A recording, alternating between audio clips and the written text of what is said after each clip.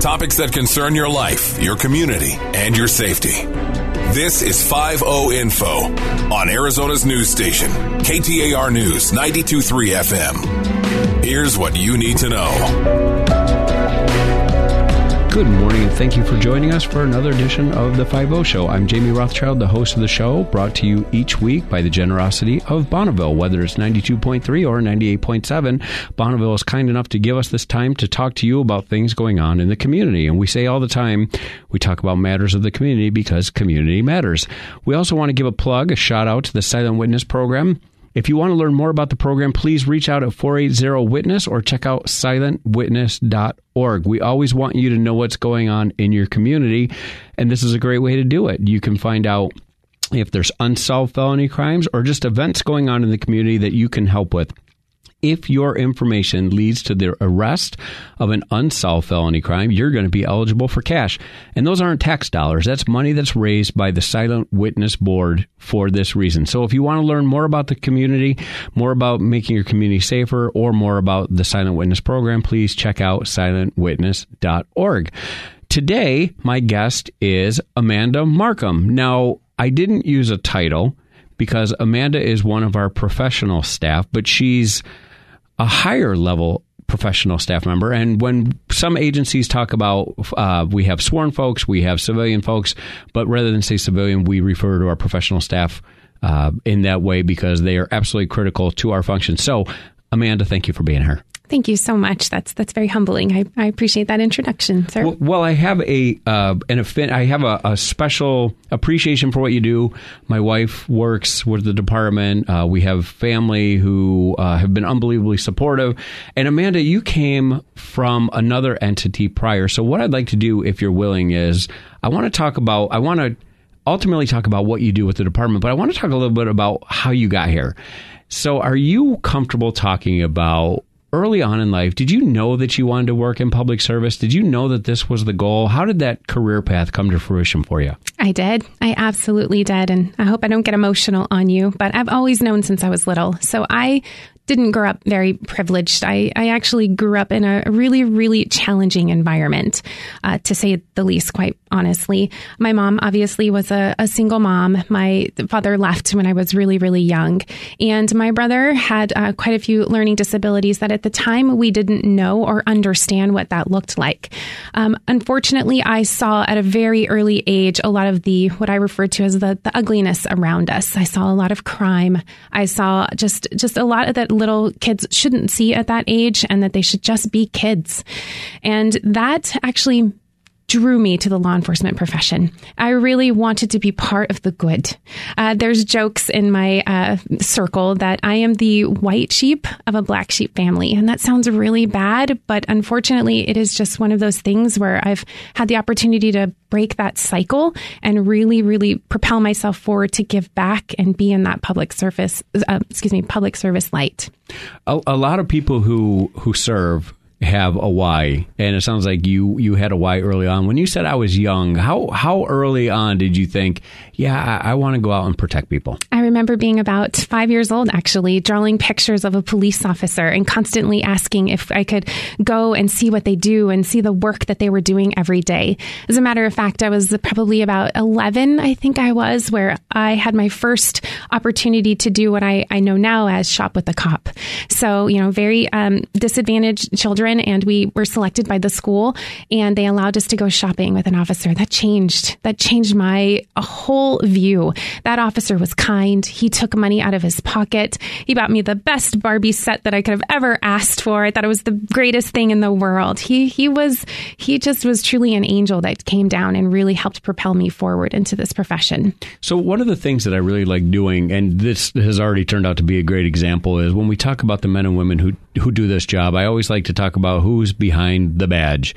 And when I was about the age you described, my uncle was a deputy. We grew up in New York, and I remember he gave me a little plastic badge, and I was getting beat up, but I would not let them take the badge. I had it on the wall in my back pocket. Aww. But when he pulled up These guys picked me up, brushed me off. They apologized. They didn't apologize to me. They apologized to him.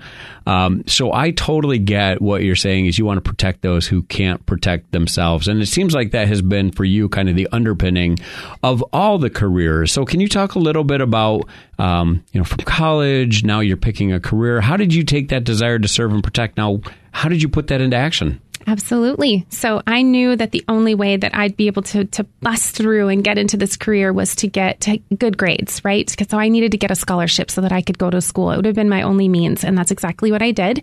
So I worked my hardest so that I could get good grades. I got a 4-year scholarship and I knew immediately that I wanted my degree in criminal justice. At first, I thought I wanted to go to the feds.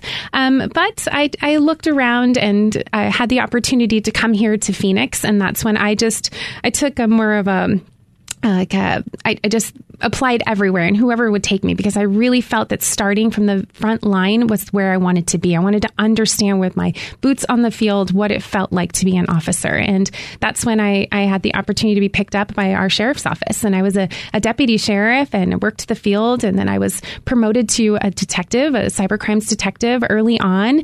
And it just continued to grow from there. You absolutely have, I get to see you in a lot of meetings, you absolutely have I'll say a passion for technology, I don't know if that's the right term. But I will tell you that, and again, this is not about my wife, but my wife was a deputy in Idaho. And much like yourself, she is with our department now in a professional staff role. I think it gives you a greater understanding.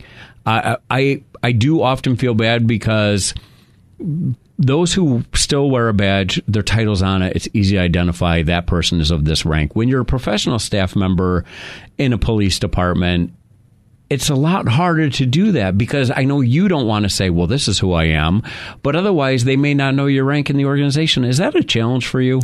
So I'd say we're just in this new cultural change.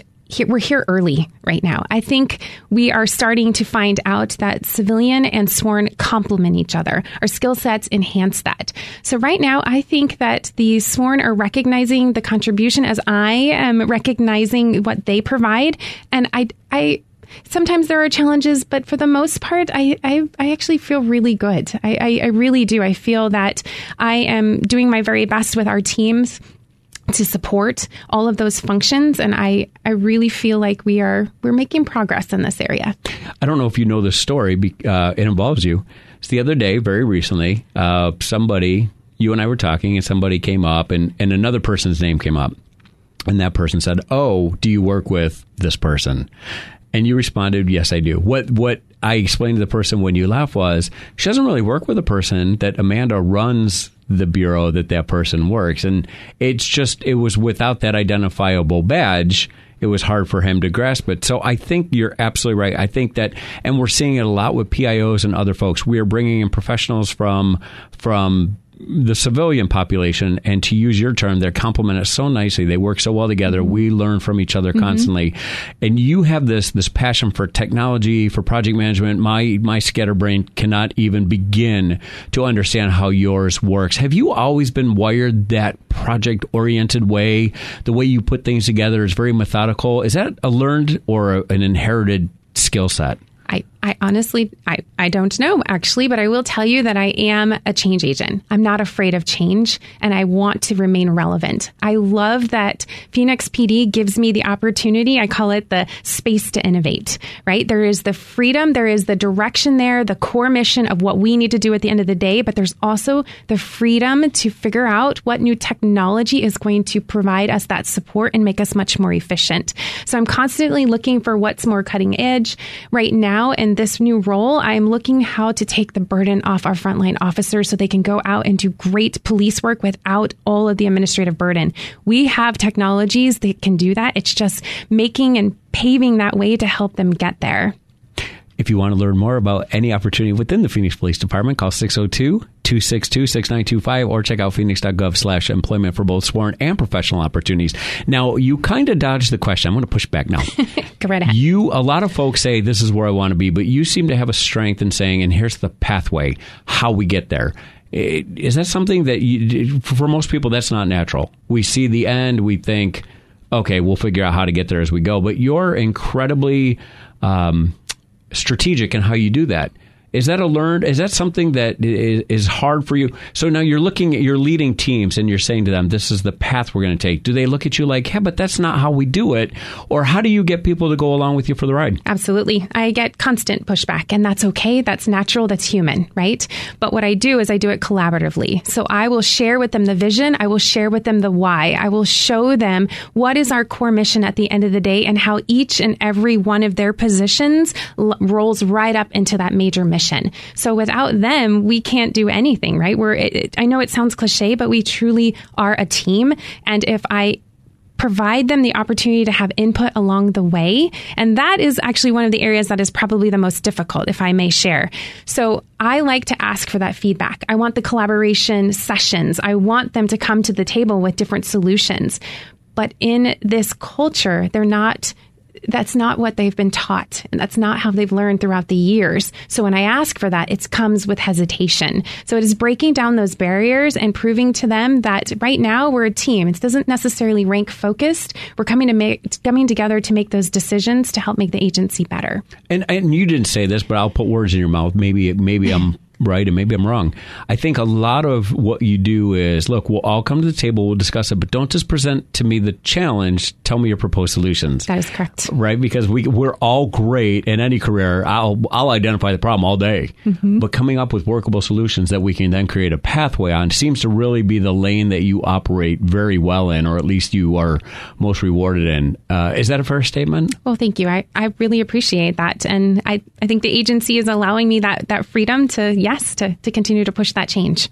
So you and I are currently involved in a project, and I was just talking about it today, and somebody asked me, well, do you think the project will get done? I said, not because I'm involved, but because she is, right? And she's not going to let me fail. She's not going to let the project fail. And that is such a comfort because that is not my skill set.